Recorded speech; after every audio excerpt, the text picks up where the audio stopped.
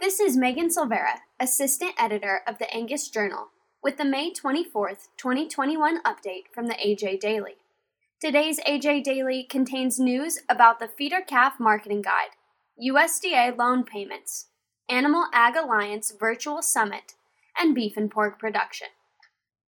FCMG to hit mailboxes in June, adapted from a release by Angus Media. When you have a highly segmented production system with independents responsible for the quality of the product through various stages of its production, how do you ensure product quality to the end user? Communication, fostering understanding of the entire system, and building relationships among those with similar goals. That's what this inaugural Feeder Calf Marketing Guide intends to foster.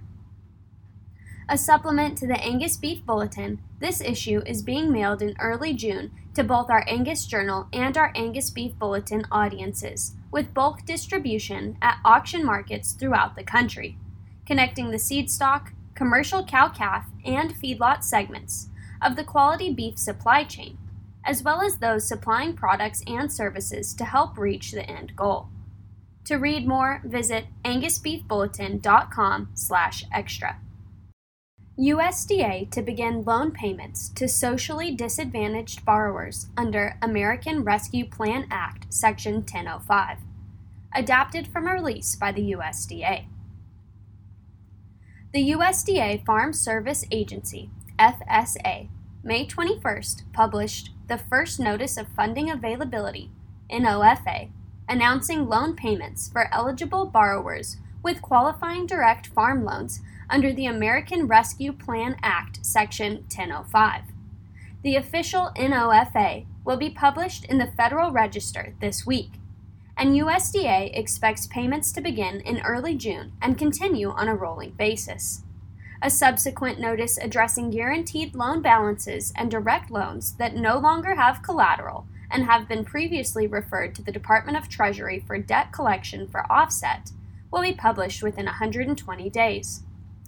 Section 1005 of the American Rescue Plan Act of 2021, ARPA, provides funding and authorization for USDA FSA to pay up to 120% of direct and guaranteed loan outstanding balances as of January 1st, 2021 for socially disadvantaged farmers and ranchers.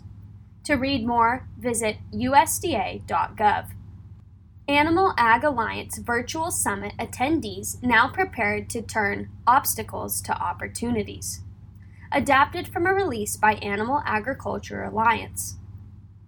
The Animal Agriculture Alliance's 2021 Virtual Stakeholder Summit, themed Obstacles to Opportunities, equipped farm and food stakeholders with the tools needed to turn the obstacles of 2020 into opportunities for the decades to come.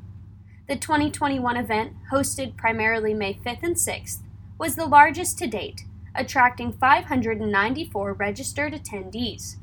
A full report of highlights and takeaways was released May 20th.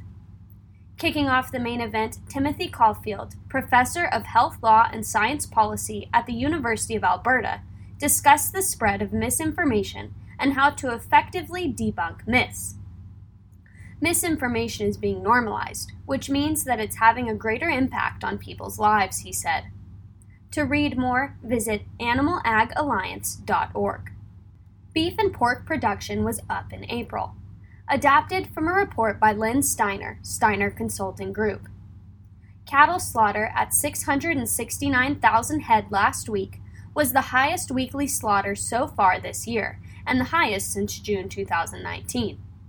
Very tight spot beef supply availability, high prices, and the upcoming holiday shortened slaughter next week incentivized packers to process more cattle this past week.